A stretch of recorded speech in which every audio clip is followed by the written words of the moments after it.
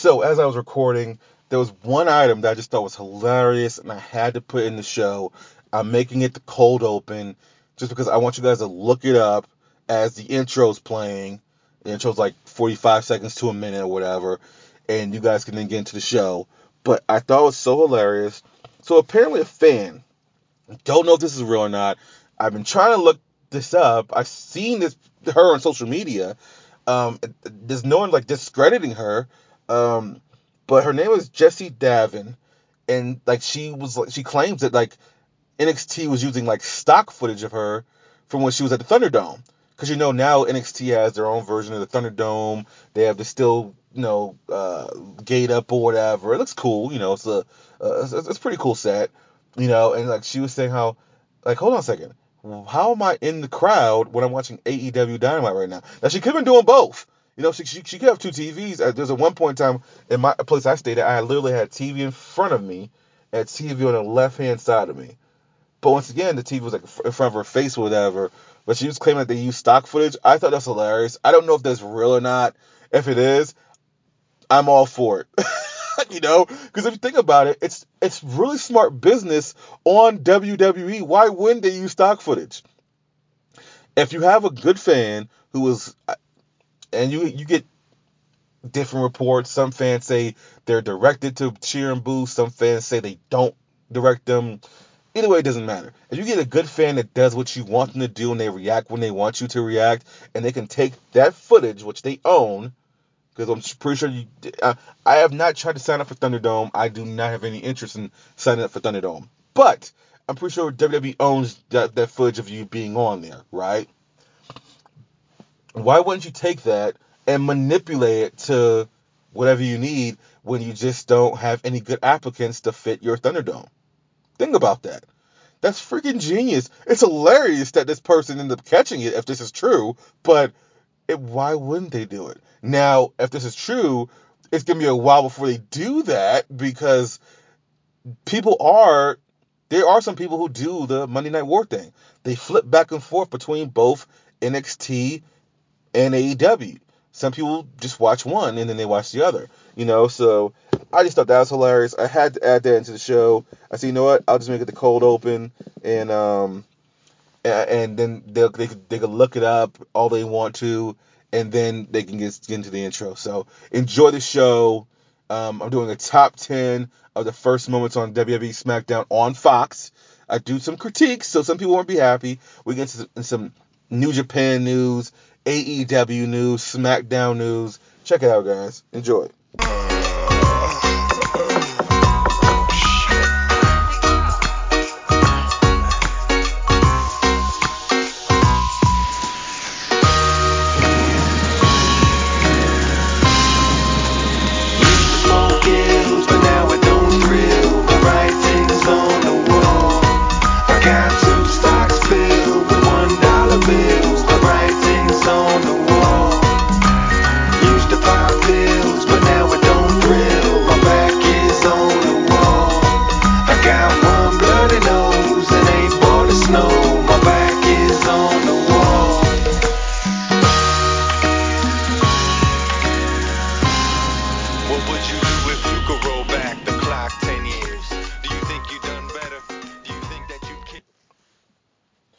Hey everybody, welcome to the show. I see things a little differently. Today we're gonna just talk about wrestling, and I've made a decision, and we'll see how it works for the first month. And if it becomes too much, then I'll mix the shows again. But I'm finding it harder and harder to transition from like the entertainment side. Well, I guess it's all entertainment side, all entertainment, but to like transition it from like wrestling to comic book stuff. It's not hard, but it just doesn't flow as well, in my opinion. To me, the last couple of days, I've been recording some more content, and I had a lot of people, who downloaded the show. I appreciate that, and they had a bunch of complaints about how I did the AEW top 10, and they said, "What about Fox? What about Fox and SmackDown?" And I quite frankly thought SmackDown's been underwhelming until August. That's when Roman Reigns came back. Well, I did do a top 10 moments. I did do some critiques as well. But I'm gonna put that at the end of the show. So when you hear me, I actually recorded that like today is Saturday. I record that on like Thursday, and my initial plan was to put that out on Wednesday of next week. So that would have been, episode 7 or whatever. And so I said, you know what? I did because I also recorded the boys review as well. And I said, you know what? This won't go together. And I really don't want to mix them. It's just gonna be too weird, Just too much being thrown at you. Just take it all in at one time. And I think what really helped was me. I really enjoyed recording the AEW top 10, and it was just kind of like, all right, it's just one focus. So from here on out, I will drop 2 episodes every week. Monday's show will be the wrestling show, and Wednesday's show will be entertainment. So it will more than likely be about comic books and rumors with comic books and stuff like that. So that's how it's gonna be. We're gonna see how it goes for the next month. Because I have a ton of content. I have the Boys review. I have Justice League the Animated Series review. Avengers Earth's Mightiest Heroes review. All that stuff is already recorded and in the can. I just been trying to figure out a way to put it out. And I already was kind of like, all right, what do I do? But it felt so natural when I just recorded the Boys, and I was like, all right, cool. That just fit.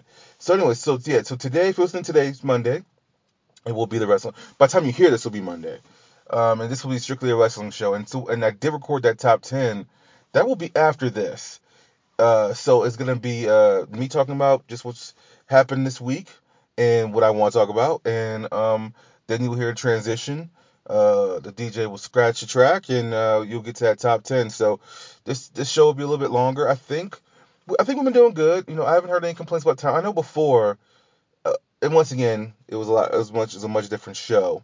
Um, we were going an hour and a half, 2 hours talking about nothing. But I've been, I think timing is good. When shows are an hour, they're an hour for a reason. So, but anyways, I do have some big news. And I was gonna wait to fix the glitch that's in the system before I announce it, but because so many people have been downloading, and I know Amazon Music isn't exactly what people use all the time. We are officially on Google Play. We are on Amazon Music. We are back on iHeartRadio.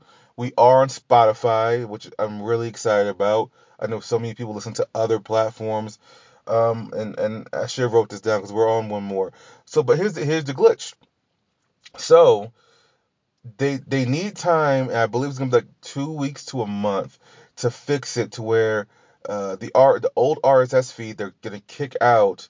Why repent? I'm gonna do it again and put I see things a little differently. But for right now, if you want to check us out on Spotify or iHeartRadio, just type in Why repent? I'm gonna do it again. You're gonna see the logo. You're gonna see the woman with the NSF shirt on it.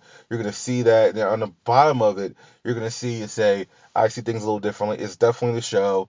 I've looked at it myself. I'm actually gonna go on my Instagram at Never Silver Spoonfed and put the the link from Spotify on there. But I'm really excited because I know we really had a ton of fans on iHeartRadio, and now we're back on iHeartRadio and Spotify and Google Play and Amazon Music, and there's another one I'm missing. Um, There's another one I'm missing, but we'll get to. I'll put it in the description because as I'm recording this, I can't remember. But as I'm writing the description, I'll put all of them that we're currently on.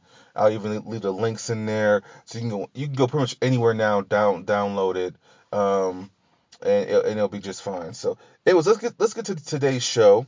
We're gonna start with AEW, and I'm gonna do AEW for the first stretch, and then the last stretch will be WWE instead of doing WWE, then AEW, and then we go to the top 10 SmackDown. To me, that makes no sense. So let's keep it all fluent. Um, but this week in AEW, I really enjoyed their 1 year anniversary show, even though technically I know some people did correct me. This week wasn't technically their year anniversary, it was the week before. I know, but it's when they're celebrating it, so it's all that really matters. you know? So, yeah, so to me, it doesn't really matter just because it's when they're celebrating it. So, anyways, I did enjoy the year long show. Um, I guess SmackDown tried to counter with their air quote season premiere. It was all right. Um, but as far as I'm concerned, the big news that came out of AEW was let's start with the number one contenders tournament. Now, I've already been on record as saying I believe Kenny Omega is going to be the next AEW champion. He's going to be the next one to take the title from uh, Jon Moxley. Now, here's what I think is interesting, right? We know the number one contender at Full Gear. He's not winning. I'm looking forward to the match, but he's not winning. I'll get to that in a second. So when does Kenny Omega win the championship, in my opinion? Do you give Jon Moxley the first year-long title run in AEW history and he doesn't lose it until Revolution, the same pay-per-view he won it at? Or is he going to lose on a match on Dynamite? Because after Full Gear, there is no more pay-per-views the rest of this year. So I'm very curious about that. But anyways, let's get to this tournament. So in the first round, you will have the Lucha Brothers facing each other off. They will have facing against each other. You have Rey Fenix and Pentagon. I know his name's different now. Then you have Kenny Omega versus Joey Janela. Then you will have Colt Cabana versus Hangman Page. And then you have Wardlow versus Jungle Boy. To me, this is probably the most see-through, for me at least, and this doesn't mean it's gonna be a bad thing, and I'm hoping I'm wrong, but I just think this is the most see-through tournament I've ever seen in my life. If some people would say the old King of the Ring tournaments were see-through, in the early years, I want to say, all right, so the Bret Hart one was obvious, the Owen Hart one was obvious, just because of the way they were pushing them at the time. But 95, I don't think anyone saw Mabel getting that. 96, yeah, I guess you could say you saw Steve Austin coming, even though as legend has it, it was supposed to be differently. Um, but this one to me is so see-through. There's no way that this is not set up for a Hangman Adam Page final with Kenny Omega. They're on different sides of on the brackets on the tournament, and like look at Joey Janela's not beating Kenny Omega. To me, the Lucha Brothers kind of won each other off. So let's say I'm gonna pick Rey Fenix to win. He's gonna be so exhausted, Kenny Omega's just gonna pick it. I'm not saying this is not gonna be in the same night, but I mean like it's just this is just so Warlord versus Jungle Boy. You could do a good you know a good feel good moment and like have Jungle Boy like roll up Warlow. That's fine, but to me this sets up for first of all Kenny Omega win. I'm calling that, and then a Kenny Omega Hangman Page final. That's gonna leave it to where once Kenny Omega wins that championship, there's no way he's not going to Hangman Page afterwards, which is what I've been saying. But to me, this is gonna be a fun tournament. The finals happen at Full Gear, and I just think it's setting up for Kenny Omega Hangman Page. Maybe I'm wrong. I just don't see anyone else that can challenge Jon Moxley between besides those two. Um, so, anyways, AEW Dynamite. Let's get to that. The TNT title match. This was interesting. Now, I don't know what I missed, and I've been watching other people's reviews as well. No one's kind of mentioned it. When did they determine Darby Allin was the number one contender for the TNT title, and how did he become number one contender for the TNT title? I know they do the rankings and stuff, and I was trying to look up. I saw the regular rankings, and that's whatever. But I was a little confused by that. And then to me, the most interesting thing about the Cody Orange Cassidy match was one, it went to a time limit draw, which protects Cody and Orange Cassidy. Two, Orange Cassidy did the funniest E Honda chops I've ever seen in my life, which was hilarious. But to me, not only did you protect them, but to me, you kind of, and maybe I'm looking too much into this. I think I am for sure. Something about Cody's body language, like, hold on, I just went through a war to get this championship back, and I can't beat Orange Cassidy. Even though he's respect for him, there has to be something in your mind that says, dude, I just beat one of the biggest and baddest dudes in this company, in this industry, and I couldn't beat Orange Cassidy. And to me, I don't know. I think heel turn's coming soon, dude. And to me, that TNT championship is going right to Darby Allin at Full Gear. There's no way it does not go to Darby Allin at Full Gear, in my opinion. He's finally gonna get that win over Cody, and that's gonna be the antithesis to the heel turn, because he won't be able to beat, because he's gonna try to get his belt back, and he won't be able to beat Darby.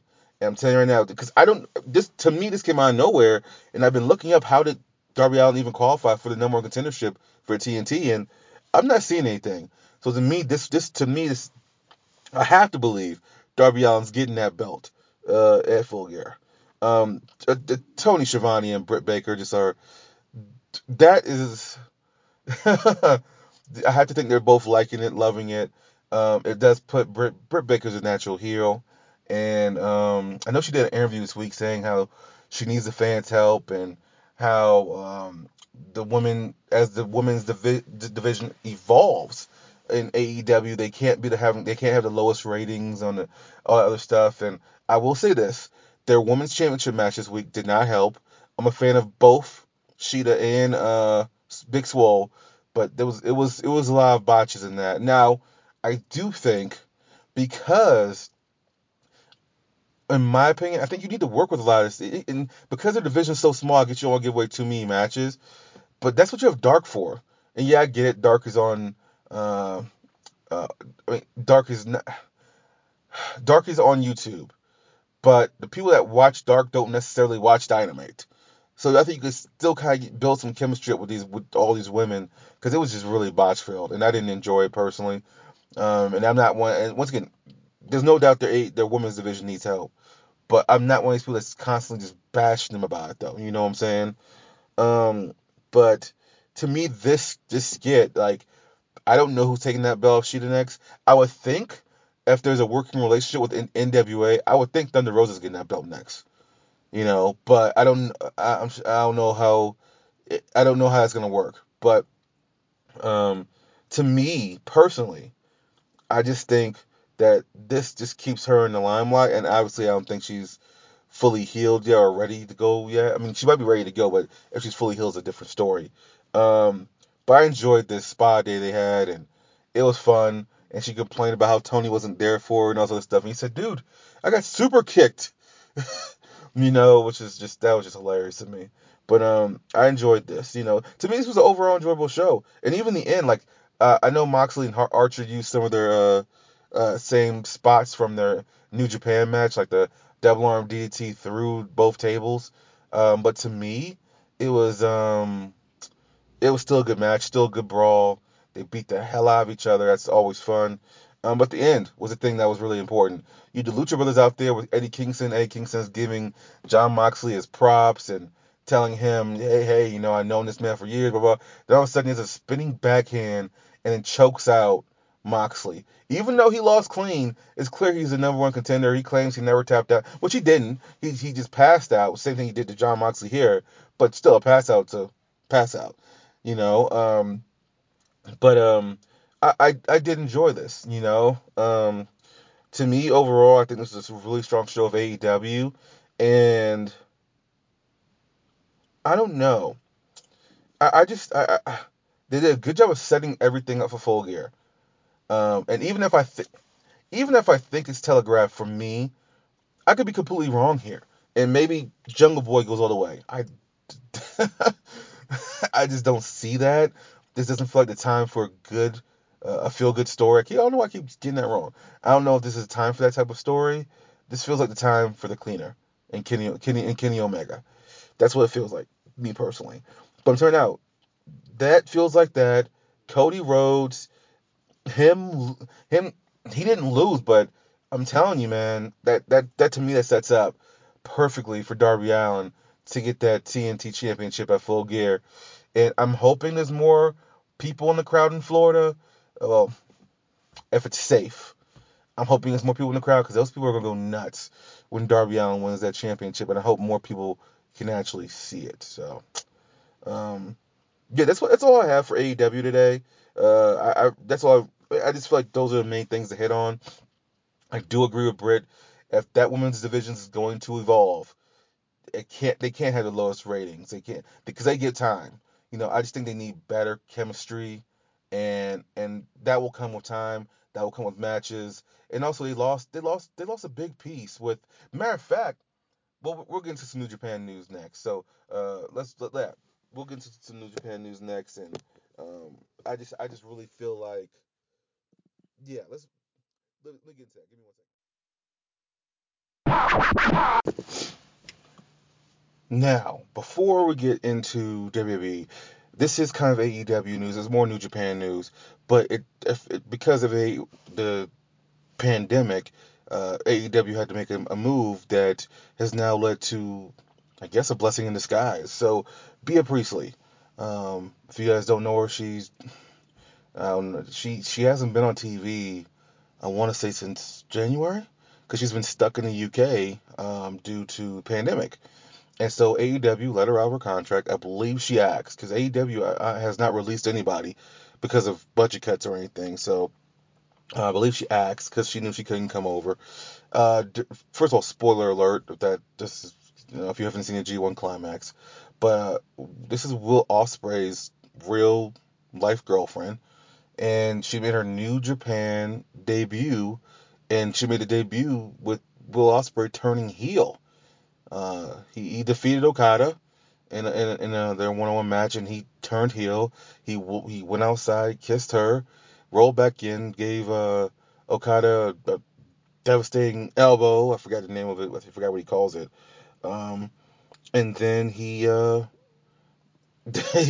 heel. So I'm actually gonna review the entire New Japan G1 on a different thing. I just doing it every week. Uh, I'll just do it all at once. Or I might just do the finals actually.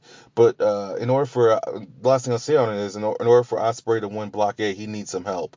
So it's kind of like a football thing if you guys watch that, where it's week 17, 18. I think it's 18 weeks now, and you need to win and two teams need to lose in order for you to get into the playoffs. That's how he is right now. So just figured you guys would enjoy that bit of news. Bea Priestley is now in New Japan with her boyfriend, so very interesting there. Um, let's go to AEW first. I mean, excuse me, NXT first. Um, the two things I only want to talk about is this: Halloween Havoc. They're setting this up beautifully, in my opinion, and it feels like this is going to be like their version of Clash of the Titans that WCW had. And for those of you who don't remember or don't know, Clash of Titans used to be like what WCW would do. It was always a big pay per view feel, especially when WCW was at their hottest. It just felt so important, but it wasn't a pay per view. It was just like a regular show. It would come on Tuesdays. And they would have big matches on it. I believe Clash of Titans is where Clash of Titans, Clash of Champions. Oh my God, that's funny. That's a movie. I kept saying Clash of Titans, Clash of Champions. I believe that's where I remember one match where it was Luger and DDP versus the NWO. Uh, Luger was blind and got blinded somehow and ended up torture racking DDP. They lost to NWO. Another one, I believe, Clash of Champions is where Scott Hall went heel on Kevin Nash. He turned his back on the Wolfpack. So, anyways, the point is, Clash of Champions was always a big deal especially when they were at their, even before they were at their hottest. It was just, it just was, it always just felt different. It just always felt different. That's my note. Sorry, guys. It just always felt different. It was always promoted different as well. And that's what it looks like they're doing with Halloween Havoc. Same thing. I mean, even though In Your House was actual pay per view, this isn't a pay per view. This is, it just feels like that's how they're treating it, though. Just very important with the matches. And the thing I want to talk about is the Garganos. They earn their earn their rematches is being nice. They cheated their way back into the rematches. Indy Hartwell helped Candice LeRae defeat Shotzi Blackheart. By the way, Shotzi Blackheart is hosting Halloween Havoc. But to me, I want to say this: they have to win this. And I said this last week. I know people don't like when they play hot potato with the championships. The Garganos have to win this. They just absolutely have to. Even if it's just to make history and then they pull a Sasha Banks or they pull a Johnny Gargano and lose the belts the next month. Um, they have to win this. I just don't see another time, especially now that the NXT's women's division is stacked again.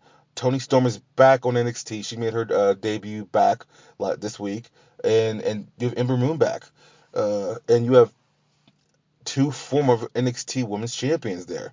I believe Toni Storm is the first NXT UK champion. So Women's Champion.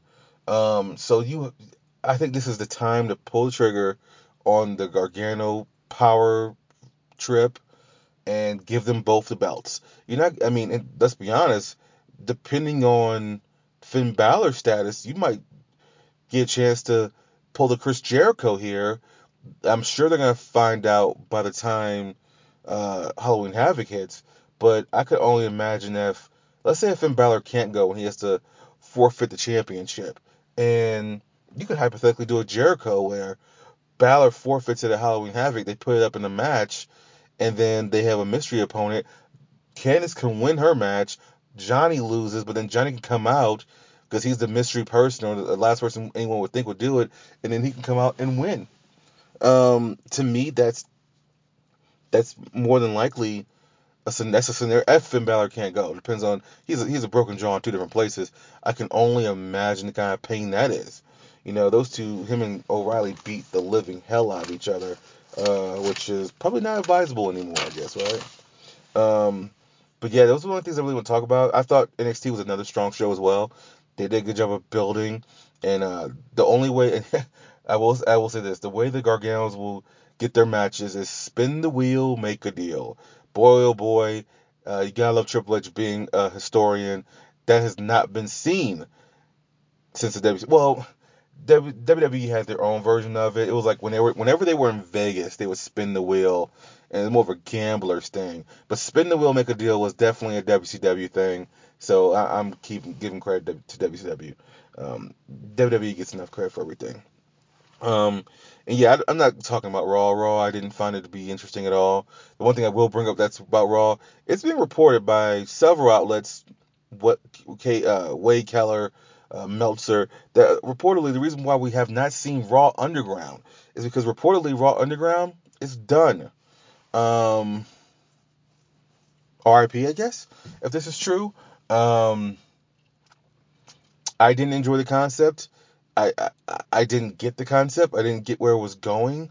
And I just didn't fully understand it, I guess. But also at the same time, when I watch entertainment now, I fully recognize that some things just aren't for my liking, and some things aren't around me. Like I was having a conversation with Alone in the Dark, and I guess someone was complaining about the Kamala Khan. They've officially casted who's gonna play Kamala Khan in the upcoming Disney Plus series. And someone was complaining in the comments. He's on Reddit all the time. I'm never on there. And it's like, dude, that's not for your demographic. You know what I'm saying? Now, Marvel fans hardcore fans will watch it, but if you don't want to watch a team, like to me personally, the only reason I watch The Runaways on Hulu is because I'm a Marvel fan. But I could have gone without watching teenagers on a television show that are gonna make teenage mistakes. So, it's one of those things where it's just not for your demographic. And so maybe it just wasn't for my demographic, this Raw Underground, because I never understood it. So yeah, I'm not talking about Raw. I will say this, but one thing about Raw, I'm lying. Ali did cut a hell of a promo. Um, and to me, as of right now, everything he's done is justified. He's been more screwed over than anybody in that group. Being off the road for 7 months, he was not hurt. They just didn't know how to use him. Then when they brought him back, he was main event. Um, yeah, and to the guy who called him a terrorist, don't be an idiot. That's just idiot. That's just rude and mean. But yeah, he cut a hell of a promo, but Raw just doesn't do it for me a lot of times. But SmackDown has been on point. The New Day did win their final match together. They had an emotional promo, and to me, obviously, it was real. Those guys love each other. Those guys came up together. Even though Kofi had already been there, those guys really they came up together, in my opinion. Like I'm pretty sure Kofi, if you ask him, he had a ton of championships before. I'm sure he could care less besides this last 5, 6 years with the New Day. So that was good to see. Um, Speaking of Raw Underground, Braun Strowman, his very last night on SmackDown, how he, how or why he was getting a Universal Championship match, I don't know. I don't understand. This was a means to an end, I guess, but they could have used someone else to do this. But then again, I I have a question here. What do you do with Braun Strowman? Well, now he's on Raw. I'm assuming he's going face because they have no faces on Raw right now, unless they turn AJ Styles face. But as of right now, I'm looking. You have Drew McIntyre, The Hurt Business are not faces. Just because they fight Retribution does not mean they're faces. Um, Asuka's a face. Uh, there's not many, you know. But anyways, the point is, so Reigns and Strowman had a match. It wasn't one of their better ones. They've had better. And Reigns wins with like a front rear choke. He chokes him out. So my first thought was he choked out this guy. This guy was just on Raw Underground. I know it's done. We're not supposed to remember that. He was just on Raw Underground knocking people out. He gets choked out. What do you do with Braun Strowman? Now, in full disclosure, I've never been a fan of Braun Strowman. Um, Even when he was at his hottest, something just felt off. Like to me, I think they've done such a poor job of making the big man feel important, and that's sad saying because this is WWE. To me, and once again, I know this is a once in a lifetime moment when you have big men and they have these monster pushes. I'm thinking about Kane. I'm thinking about the Undertaker, stuff like that, right? Where they just know how to make an impact. To me, Braun always felt. People thought Roman Reigns was forced. I always felt like Braun Strowman was forced. But then they hurt him by him kept losing championships. And then when he did win a championship, it was, let's be honest, it was manufactured because Roman Reigns went home. So I don't know what you do with Braun Strowman right now. This man just got choked out. Now I get it. Reigns is supposed to be the new Brock. He's just there all the time. Um, but I, I don't get it. You had gold in this guy. At one point in time, like 2 years ago, Strowman and Rollins were the hottest things on Raw, and they need those and they need those championships to justify them for that, in my opinion. People just get tired of seeing. Well, Rollins is a different story.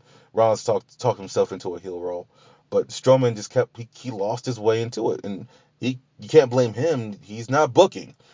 So, anyways, but to me, I wrote this down because I want to ask that question and see if you guys have any answers because I don't have any.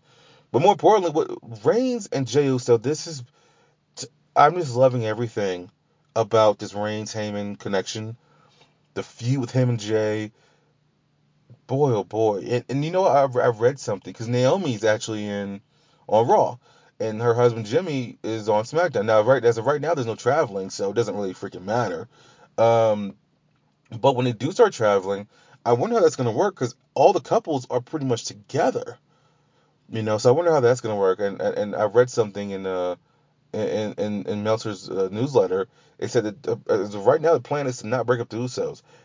I hope not. They just broke up almost every tag team except for the tag team champions on both brands. Um, and even then they technically broke up the tag team champions from one brand. It just happens that that's a faction of three. Um, but I'm interested to see how that goes. Jay has proven to be a great underdog, even though he's back to the tag team ranks out of this. Honestly, if they want to, they could give him an Intercontinental Championship run from this. He, oh my goodness, this is the biggest push of his career, obviously. And him and Reigns have done a great job. Obviously, it helps that these guys are cousins, they're best friends. So it's obviously probably fun for both of them. Reigns, after the match, after he choked Braun out, he was just abusing Braun with a chair. He was begging for Jay to come down. He said, "Look here, I will stop when you come." And when Jay got in the ring, he said, "Look here, do not have this match. I love you. Do not have this match. I'll give you a free shot now. You take your shot and you walk away, but you do not get the match." Uh, he put the chair down, turned his back. Jay didn't use it. Reigns turned around, got punched to the face and super kicked. Then Jay picked the chair up and said, "You love me, Oos? Well, I love you too." And he started beating him down with the chair. And then the referees essentially helped Reigns because they were holding Jay back. Reigns gets up, Superman punches Jay, knocks him out, and back to the ominous Roman Reigns, which I love. He just kept saying to himself, "That was your last chance. Now, only thing that's left is consequences." And to me,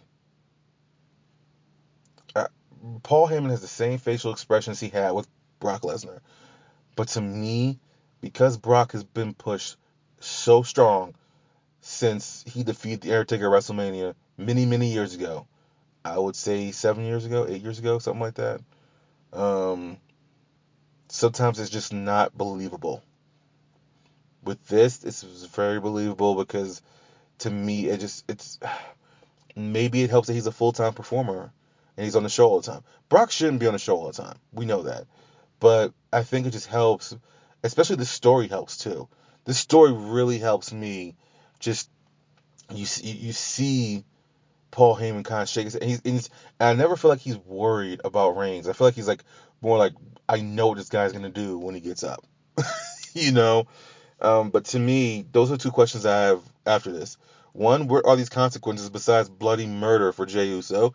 And two, what do you do with Braun Strowman? And I'm interested because I feel, even though I'm not a fan, I feel bad for the guy because he was being pushed, but pushed to a limit, and that sucks. So, the other thing that happened was Sasha Banks and Bayley had a contract signing that didn't turn into a fight.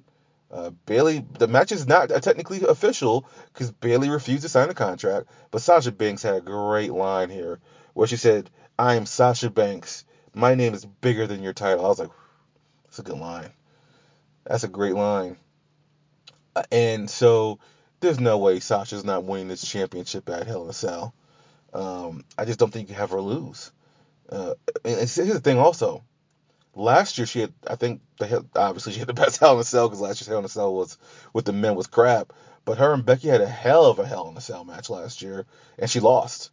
And that to me was like their feud was cut short to me. And Sasha was doing great heel work. Now they weren't planning on taking that belt off her until Shayna Baszler at WrestleMania, obviously, and then that changed plans when got pregnant. But to me, she can't lose this match. And even though there's no fans in the building, I'm pretty sure Bayley's time has run out. Now, if they could find some way, and I am not an advocate.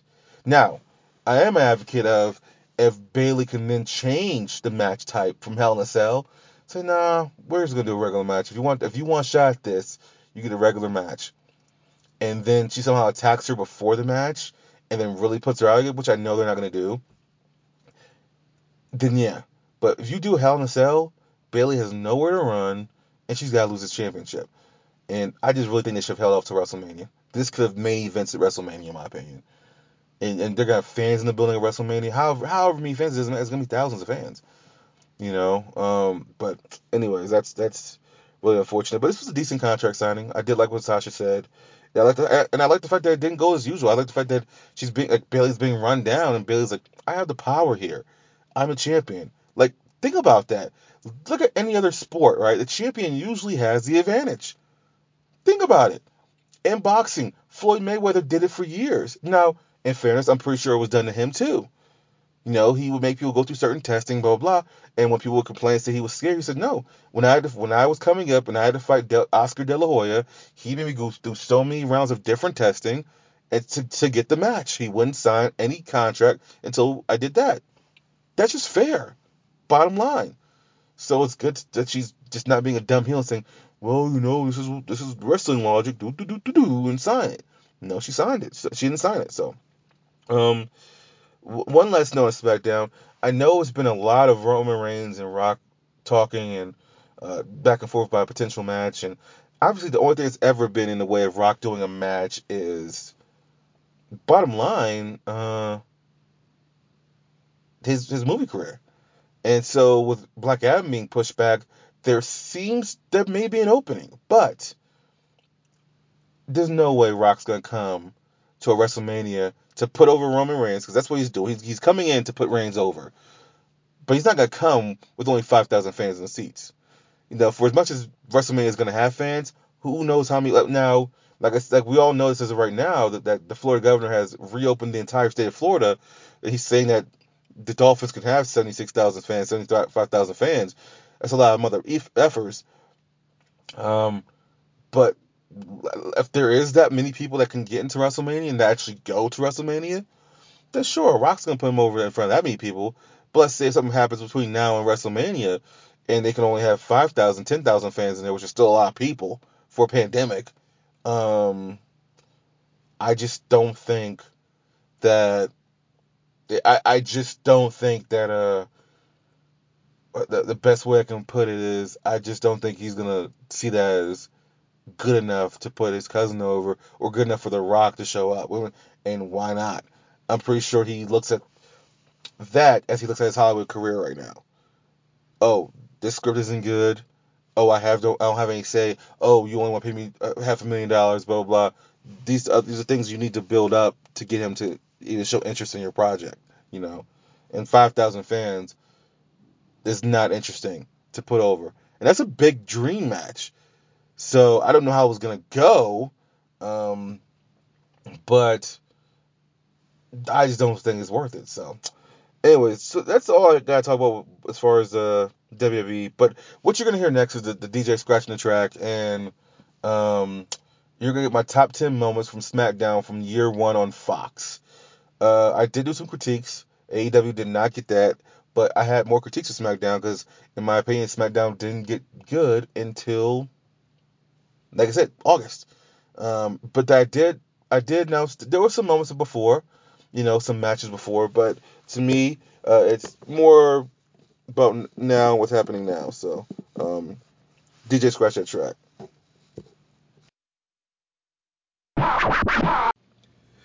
Look here, everybody. Welcome to I See Things a Little Differently. And I'm doing this show because I had a lot of people mad at me. Boy, oh boy, did the AEW haters come out, man. I got message after message about it's been a year on Fox. What about the WWE SmackDown year on Fox? How you do it?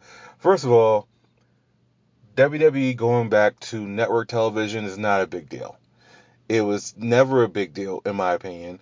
The big deal was the $1 billion they got. That was it. Especially with the product being as cold as it was and still kind of is. Um, that was the biggest surprise. That was the news. The news, it didn't matter. But I'm going to do this because I do have the time this week. And I will put this out. So episode 6 will be out on Monday. This will be episode 7. Um, but I'm gonna do a top 10, but I'm gonna do something different here, and you guys aren't gonna like it, but it's fine. You got once again, I enjoy the criticism. I enjoy the debate or whatever you guys feel you need to do. Everyone's entitled to their opinion, and this is just mine. But either way, to me, AEW is more important as an alternative in this country because I get it. Some people need the full experience. Like, I actually haven't listened to wrestling with the commentary on. Doesn't matter what company it is in a very long time. The last time I went out of my way to listen to the commentary was the Kofi Kingston Daniel Bryan match at WrestleMania 35 because I wanted to hear every moment. I wanted to feel that crowd, and it was electrifying. You know. Um, I'm getting goosebumps now even just talking about it. But yeah, that is a lesson listening to commentary. Some people, that's why I get why some people tell me I can't watch New Japan because they don't know what they're saying. Me personally, I don't need the commentary anymore. It was a point in my fandom I needed the commentary. Now I just don't, and that's because I've gone 2 to 3 years with some really bad commentary, like the rest of you guys, and just it isn't doing it doesn't enhance, it takes away for me. So I just put it on mute, and the first few times I did, it was weird because the only times I've gone without listening to commentary have been when I'm actually at a show. But because I haven't gone to so many, dude, like I said, like when I went to the Royal Rumble this year, that was because it was the Royal Rumble. But I avoid WWE shows like it's a freaking plague, dude. So it's just one of those. I did go to my first AEW show this year too. But once again, it is what it is. But anyways, I'm gonna do this show, the top 10 moments, but I'm gonna do something different. I'm gonna critique some of this stuff too, because dude, let's be honest, there's been a lot of bad stuff on SmackDown, a lot of bad stuff on SmackDown. Um, See, the way I see SmackDown is like a fledgling football team, and I'm not gonna use. We can use the Jets. Let's use the New York Jets here. Um, they'll have like more recently since the Roman Reigns turn, since SummerSlam. To me, SmackDown has been very much watchable. Not perfect, but no show's perfect. But I'll say for the last 2 months, I've enjoyed it. But before then, they would get one win, lose 3 games in a row. They'll get 2 wins in a row, lose 5 games in a row. it was just not an enjoyable show. It was very bad. Um, but out of all this, I did get 10 moments, 10 slash moments slash matches in no particular order. And I'm going to enjoy, but I'm going to critique some of this stuff too, because some of this stuff isn't all good. Like the first thing I wrote down was The Rock giving Becky Lynch the rub on the first episode of SmackDown on Fox. Like to me, that first episode, even though it did over 2 million viewers, was more out of curiosity because that show sucked. The Rock could have done more than call Baron Corbin. What did he call him? He didn't call him hermaphrodite. He called Kevin Kelly that. It was a transvestite. It was stupid. I did like that he gave Becky Lynch the rub and that she's already a big star, but The Rock then standing toe to toe with her and being in the ring because they just battered Baron Corbin to me was just even more important for her. Even though she did need it, it's nice when those legends, those future Hall of Famers and Hall of Famers do those kind of things. And because Rock does it so seldomly, um, it's just one of those things where it makes it even more important, I guess. Um, but to me, and I haven't heard the Eric Bischoff show yet. Um, I don't usually listen to Eric Bischoff. You're gonna hear a noise here, but he did say I saw an excerpt, and he said where he felt The Rock could have been used better, and I do agree. I think uh it to be for this to be a big deal, I think they could have used The Rock, not set up a match or anything. Like if you put him in a main event, it's because you're setting up a match. I don't think you're gonna set up a match with The Rock at this point in his career unless he fully makes the time for it. But with everything being pushed back, I think he's on like a set right now to Red Notice. Then he has to do. I think he's in Fast and Furious 10, even though Fast and Furious 9 hasn't dropped. But I believe they're still shooting Fast and Furious 10 next year. He still has a Black Adam thing going on, but I think you could have just done more. But I get why they did what they did. They wanted to make sure they gave Becky Lynch the rub. So to me, that was a good moment. But still, it was kind of marked because I thought they could have done a little bit more. But that's one for me. Two has been the Roman Reigns, Paul Heyman stuff. Ever since he came back, Roman Reigns has, to me, it reminds me of FCW all over again. In the early stages of NXT all over again when he was a heel. And yeah, he wore different trunks and all other stuff. He barely talked, but when he did, it meant something. To me, this is the same thing. And now you paired him up with the ultimate bad guy. If you look at it, him and Brock Lesnar really, they're the same guy essentially. Just one's Samoan, the other's white. They both beat the Undertaker at WrestleMania. They both dominated when they're around. The only reason Roman Reigns was kept from the Universal Championship in that feud with Baron Corbin that lasted forever, late last year into early this year, is because they were saving him for WrestleMania, for that spear versus spear thing where Goldberg was going to put him over until he went home, which he wisely did. But everything about this, this is what I've looked forward to every week on SmackDown, whether it's just him talking or him just giving a warning to Jay. This is gonna be good, and I don't know who they're pairing him up with at WrestleMania now that Bray Wyatt is on Raw. Um, the betting favorite right now is Big E. Um, Big E has a long way to go, and since they're gonna we all know that now that the floor is letting fans back in, they're 100% open. We're gonna see a lot. We're gonna see if fans can get behind Big E like they did Kofi Kingston, and that's gonna be huge. If they're able to get the fans behind Big E, I think that can do him some wonders. Him getting that Universal Championship next year at WrestleMania. But right now, it seems like everyone's raving about Big E getting this match. Don't get me wrong, it's gonna be a good match. It's gonna be, I don't know about great. I would dare say I think it can be great because I don't think either one of them have many limitations. Um, and Big E is very good for a guy his size. Um, I think it all comes down to the crowd reaction. And if Vince McMahon sees money in Big E, people do forget Big E is a former Intercontinental Champion. Um, so we'll see. But yeah, that's number two for me. I mean, once again, this is no in no order. This is how I just wrote them down. Number three, what I wrote down was the Intercontinental Championship Finals between freaking Daniel Bryan and AJ Styles. And now that I'm saying this, because I was drawing a blank on so many, now I'm gonna do my number 8 is gonna change. But anyways, to me that finals was really good. I was stunned they gave it away on free TV, and not the pay per view. But I thought it was a really good match. AJ Styles getting the Intercontinental Championship. I think the only belt that eludes him is the tag team titles, and he's already said, "Hey, I would love to have Finn Balor be my partner for that." Um, Depends on if Finn Balor wants to go to the main roster. I mean, he's been treated so well in NXT. The second go around as well. I don't know why you want to leave. But to me personally, if I'm looking at the main roster right now of people who make sense for him to team out with, especially now that Luke Gallows and Carl Anderson are away, Finn Balor sounds like it's not a bad idea. But once again, you have to get him out off NXT, and I know some people want him to go back to the main roster, but do we really want that? Do we really want that? I don't know if I want that for him. But that match was really good. Not surprised they gave it away. But I know at the time Daniel Bryan was helping working on the creative team, and I do know a lot of people that he named the week after when he was presenting AJ Styles with the Intercontinental Championship have gotten some more time. They all did wrestle AJ. Whether it was, I don't think Big E wrestled him, but Grand Metalik wrestled him. Drew Gulak wrestled him. So that was really good. But number 4.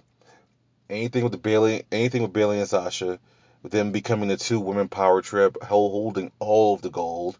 I think they're the first women to do that, and the only women to do that. Um, uh, Everything with them, and so when I say everything with them, I mean everything, including the heel turn. Well, Bailey was already a heel, but even her turning her back on her best friend. To me, Bailey talking trash to Michael Cole during the entire time. Bailey she's breaking records. Now, I said something last week, and I found out the real stat. She's not 500 days as this in this current run. She's 500 days combined. So she's just reached 365 days as of last Sunday. And so either way, it's over a year, which is amazing to think about. Her and Becky Lynch they crisscrossed. So if you think about it, the Raw and SmackDown Women's Championships have really been contained to these 2 women in 2019 and 2020. Except Becky Lynch's title reign lasted over 400 days, and then she ended up giving it up. She didn't actually lose it. So imagine when she comes back, and who knows when that's going to be. She's got to have the kid first, and then she's probably going to want some time. I'm thinking late 2021. I can see her coming back. I don't know, and that's the thing also. Will it be a full-time schedule? I don't know. But by then, more people will be in the buildings. Wherever she returns, that place is going to go bananas. But if you think about how consistent those women's championships have been, it's really amazing. She's gonna lose it at Hell in a Cell, but we'll get into that when Hell in a Cell time comes. Um, but everything with Bailey and Sasha I have written down number 4. Number 5, The Fiend gives the mandible claw to Alexa Bliss. To me, it was a surprising moment, and it was a great moment, and it's now leading to whatever is going on. I don't know where this is leading to.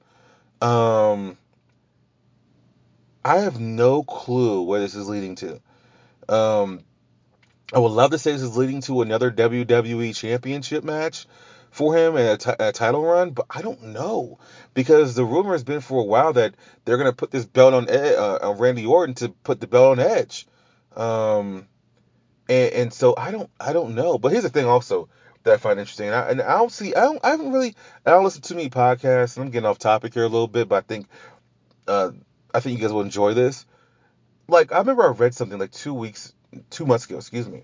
And I remember vividly this because it was so weird. So a lot of people are currently wondering why Otis still has Money in the Bank briefcase, right? Well, I read something that I believe it wasn't Meltzer. I believe it was Wade Keller reported it. That the original plan before Roman Reigns went home was to put the belt on him at WrestleMania, and then 1 month later have Baron Corbin get the shock win and win the Universal Championship. And then Reigns was going to put him over twice two times in a row.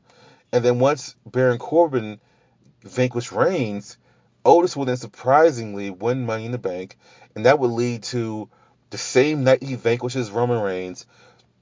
Reigns, just angry that he couldn't beat him, spears Corbin 34 times. This would obviously happen at Money in the Bank.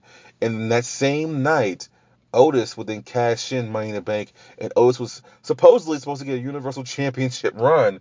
And to me, even when Otis did win it, like, but obviously by this time, those plans had to be out the window. So why they still went with Otis winning is just because Vince McMahon likes him. Here's my thing about that whole situation, right? First of all, that I find it to be fascinating that Otis would get a championship run when they struggled to give wrestlers like Dolph Ziggler a championship run. You know what I'm saying? To me, that just shows how much he's liked by Vince McMahon, which is crazy because he doesn't have a body. He's an entertaining guy, but I'm off topic, but I just thought that was interesting. Actually, technically, I'm not because it's SmackDown, right? Um, but yeah, to me, that I don't know where they're going with this, but to me, once Alexa Bliss was shown in that, what was that match called? That it wasn't a backlap brawl. I'm thinking WrestleMania 12. Jesus Christ, whatever that match they call it, with the swamp fight or whatever. Once they showed her there, she's been stuck in the middle of this, and now Braun is on Raw, I believe, and then now, and he's on SmackDown. Excuse me. Now the Fiend's on Raw, and they're together, and I just don't know where this is going. This is very fascinating to me, though. But when he gave her the medical call, I remember my phone blew up. I didn't see it live. I actually was doing something else, whatever the bleep it was, and all of a sudden my phone, I get like 30 messages in a row, like text messages, not nothing from on Instagram, nothing like that. Like text messages. Did you see what the Fiend did? See what Fiend did? Fiend? Yeah, I was like, no, and I waited, like 20 minutes, and then I went to YouTube and I saw it, and I was like, holy crap, where is this going? We still don't know, but that was to me a great moment. Number six, the Big E push. This is kind of just coordinates with number two, where they're all in now. In my opinion, they're all in on Big E. They split the New Day, um, and I understand why they did it. Like, here's the thing: if you see Big E with New Day, you're gonna want that goofy guy. You see Big E on his own, you're gonna see a fucking monster truck coming your way. You better get off the freaking tracks. And I'm fascinated, and I really do. I'm tearing out. I really do hope, and I don't know when they're gonna let fans back in. I'm assuming, this is just me. I'm gonna give too much credit here. I'm personally assuming they're gonna wait till the Royal Rumble to get fans back in there. Now, when I say fans, I don't mean friends of friends, family of friends, whatever the bleep. I mean actual fans. I mean thousands of people. Because right now, I believe the Dolphins and Tampa Bay can have up to 75,000 people. That's a lot of people in one place right now with COVID. But once again, Miami's been a hotbed this entire time. The governor's probably said, F it. I'm probably on my way out anyway. Get these people back to work, get my economy back up and running. Can't blame them. No one knows what they're doing here. I'm not going to judge anybody. Do I want to live there? Not right now. No. But I'm sure that their economy is going to be back up and running. Hopefully hopefully no one else dies. Hopefully things just continue to get better and better and better. I know we had some states that had some highs, but I know normality will come back to us eventually. But I'm assuming they won't have fans back in until the Royal Rumble. A lot of fans. So we're gonna see. Right now, like I said, he's the betting favorites. A lot of people are choosing Big E to win the Royal Rumble, and we will soon see. So to me, the Big E singles push, especially after that match he just had with Sheamus on SmackDown, that was an amazing fight. So we'll see. Number seven. Speaking of Otis, the Otis and Mandy Rose storyline. It sucks that the writer who started this process, I believe Mandy Rose went to Vince McMahon, she said, and with the idea, but the writer who was the one really behind most of this art was furloughed and slash fired earlier this year because of the cuts. This whole thing, I really wish they would have gotten the payoff with fans. My God, That place. I was in Houston for the Royal Rumble when Mandy Rose got eliminated, air quotes, and all of a sudden the crowd just goes crazy. I was on. So it happened on. I don't even know which side I was on, so I'm gonna say the right hand side. But I wasn't on the side where Otis was waiting there for him to catch her, or for her to lay on him, right? So I was on the right side of that, and all of a sudden, all you hear is these claps, and people are going freaking crazy. And all of a sudden, I look up at the big screen. All you see is Otis's face. Yeah, baby, yeah. And then once everybody saw it, it just went. I don't know how it came off on TV. As a matter of fact, what I may do tonight is go to the WWE Network and actually watch um, that Royal Rumble, because that was actually two good Royal Rumbles. And what I may do is watch it and see it in here, because I never actually watched it back. Um, but oh my goodness, that place was loud. I would say that was loud, and I would say it was second to when Drew McIntyre Claymore Brock Lesnar out of the Royal Rumble match, the men's. But to me, that was great. The payoff happened. That was great. I just wish fans would have been in the building. That sucks so bad, but it's a lost year for that type of stuff, man. Same way I wish fans were in the audience when Keith Lee won his first world championship in NXT. That kind of sucked as well. But anyways, number 8, I did originally have the rise of Sonya Deville.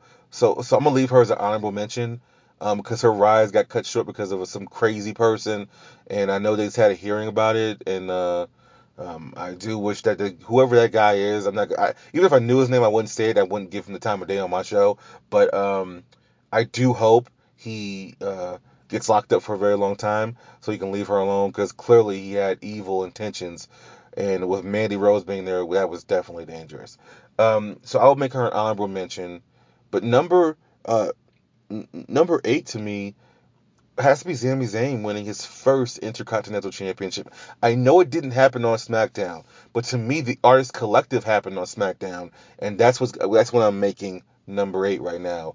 Um, Having three people that had really nothing to do, and how you find nothing for Cesaro, and he constantly just makes gold out of this crap you give him is amazing.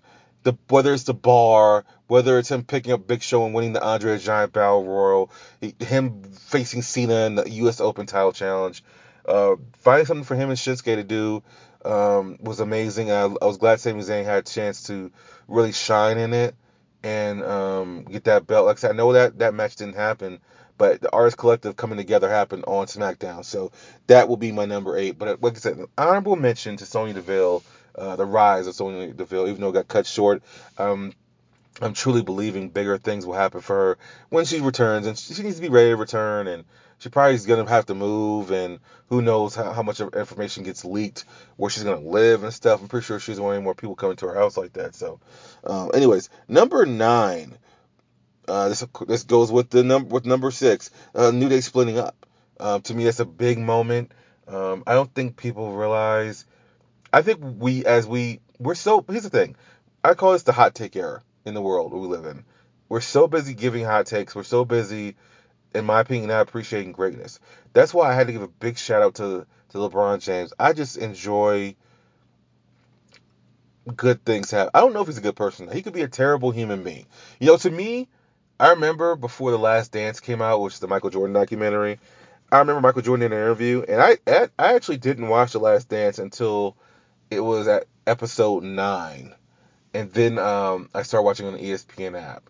Um, but I remember Michael Jordan did an interview and said, "I'm not gonna come off well in this," and boy, oh boy, he came off horribly.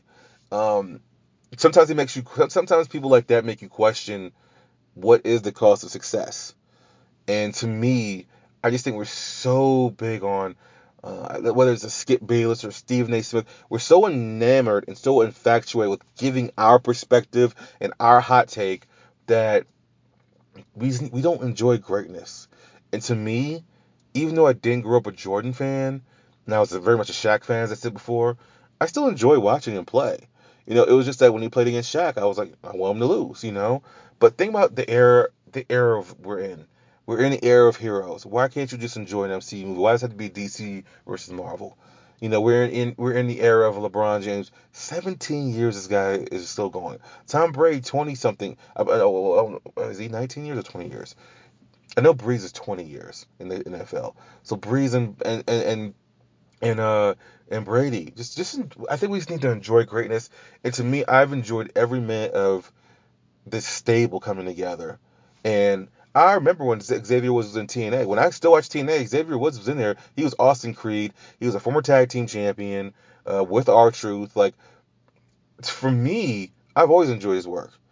I didn't enjoy anything about Big E until he got with New Day. To me, Big E always was just like out of place. He was with AJ Lee and Dolph Ziggler when Dolph won the world championship. I never fully understood that move. I guess it was supposed to be him getting the rub, but that always felt weird to me. Um, that whole group felt weird. But then Biggie he started seeing his personality, seeing that he is a likable guy, but you also see that he's a freaking monster. And think about the matches these guys have had. Those dudes had a classic. I don't know where you would rank it. If I would need to do a whole show and actually sit down and rank those Hell in a Cell matches they've had. I believe it's only been about 30 or whatever, which is not hard to do. But it would be a long show. But to me, that match with the Usos, in a losing effort, they beat the hell out of each other. The feud they had with the Usos, that's definitely their greatest rival. And I know some people are not happy with what just happened on Raw and I'll talk about more on the show. I mean, by the time you hear this, I will have talked about it. But so I won't. Matter of fact, I won't say it because I know I'm gonna talk about it on the show. But the New Day splitting up number 9. That is an important moment, man. We should. I know people got tired, but look at what we saw. We saw 9. Excuse me, no, technically 10 tag team championships. Right now, they're 11-time tag team champions as a group, but I don't think Big E is a part of the 11th. I think it's just the New Day version of Kofi and uh, Xavier. I don't know how that lineage is going to work. Me personally, I'm more all for them just saying he's a tag team champion as well. They just can't interchange him anymore. The people that wrestle. But if we're going to be technical, he's gotten 10 tag team championships out of this. I think the only other team to have more is Harlem Heat, and I don't think they have more. I think Harlem Heat's at 11. Um, a reign of dominance for the last 5 years. They broke Demolition's record. Uh, we just need to enjoy the greatness that is. Kofi Kingston getting a WWE championship out of it. Kofi Kingston being WWE champion while Xavier Woods and Big E win the tag team titles. you know, they're obviously one of the most profitable groups of all time. They've sold a ton of merchandise. They should be proud. And the story is yet to be written on Big E's single career. Kofi Kingston will go into Hall of Fame twice. It's in the Hall of Fame twice, or actually 3 times, because usually the Pro Wrestling Hall of Fame likes to honor people too. And I know it doesn't get as much buzz, but to me it's just as important, if not more important, than WWE, because I've never heard of anyone turning down the Pro Wrestling Hall of Fame. Like Honky Tonk Man, his first time, yeah, sure, but obviously, you know, I'm sure when they sign those contracts to go to the Hall of Fame, they gotta do certain things and certain press tours. They gotta say certain things. I believe it was in Medusa's contract that she had to take the women's championship out of the trash can, which is just weird. 20 years old, dude, get over yourself. Um, but Xavier Woods is gonna go in as a Hall of Famer with the New Day, right? Which is no shame in that. But Big E has a chance to go into the Hall of Fame 2 or 3 times as well. Which I know doesn't mean anything to people, but I'm just saying it's cool to see this. Let's just be honest, this black group get over, and they did it despite early. Uh, and I know I've heard their interview on Talk Is Jericho, which happened a few years ago now. And I know Xavier was kind of making fun of people. He said, "Well, people thought we were gonna be Nation Domination. That was never the plan." Well, that was never the plan to you guys. You get what I'm saying? That doesn't mean that wasn't the plan for Vince McMahon. We've heard rumors up until this year that they wanted to make the Hurt Business like a new form of Nation of Domination when you have the BML movement going on right now, which is crazy to me. So let's not be so quick to mock the fans, the marks, whatever you want to call, whatever gets people off. These rumors don't just get out because we make them up. Sometimes other wrestlers do it, and they pull a Mario Jannetty. Let's just be honest, and they say whatever's out their mouth, and they say the truth sometimes. And I do believe that was their first, not their idea, but I believe that was creative, aka Vince McMahon's first idea. So we witnessed the end of an era, but I hope you guys appreciated their greatness while they were here because we got some gems from them, not just in comedy, but in matches as well. And like I said, to me, their greatest rivals, a New Day, and one of the moments I just saw on YouTube, as a matter of fact, that I'll never forget, is when they're going through the gauntlet, which I think Vince McMahon put up to like 5 gauntlets. I'm exaggerating, obviously. Uh, and they're gotta go through a tag team gauntlet. Xavier Woods and Big E and Kofi can't help, and Usos come out, and the Usos say, "Hey, he's earned our respect, and good luck, Us, because we forfeit." And they were the tag team champions at the time. And then my first thought was that was for all the bad creative we got going up to WrestleMania 35 with the whole Becky Lynch Charlotte thing and the Kofi Kingston thing. To me, that was a jewel. That was a gem in or a diamond in the rough. Just having these guys having this history and having the Usos say they earn our respect. We ain't gonna get in their way. They're not coming for our belts. Why should we care? Great writing. So I hope you guys appreciate that because I definitely did. And number 10 is a match. It features Daniel Bryan again. Dude, Daniel Bryan and Adam Cole. I know it came out of the ashes of a bad situation where people got stuck and and NXT had to pull up very last second. But boy, oh boy, was this a dream match fulfilled. And with Adam Cole getting the clean, of course he would get the clean one over Daniel Bryan. That's I don't think Daniel Bryan even cares. But that was a hell of a match they had as well. So those are my 10 right there. And to me, I did critique some. I didn't critique all of it, but to me there were some good moments. I still would pick AEW over AEW's first year on TNT over SmackDown's first year on Fox. It's to me it's hands down AEW. If we're gonna do a war thing, I don't want to, but if we're doing that, I just prefer that. But yeah, there's still some good moments. Some things happen, people got over, but that's it, man. So, anyways, this went longer than I planned, but I did want to go into some details. So, with that being said, I hope you guys enjoyed the extra content, you whiners. Um, but yeah, that's episode 7. Hope you enjoy.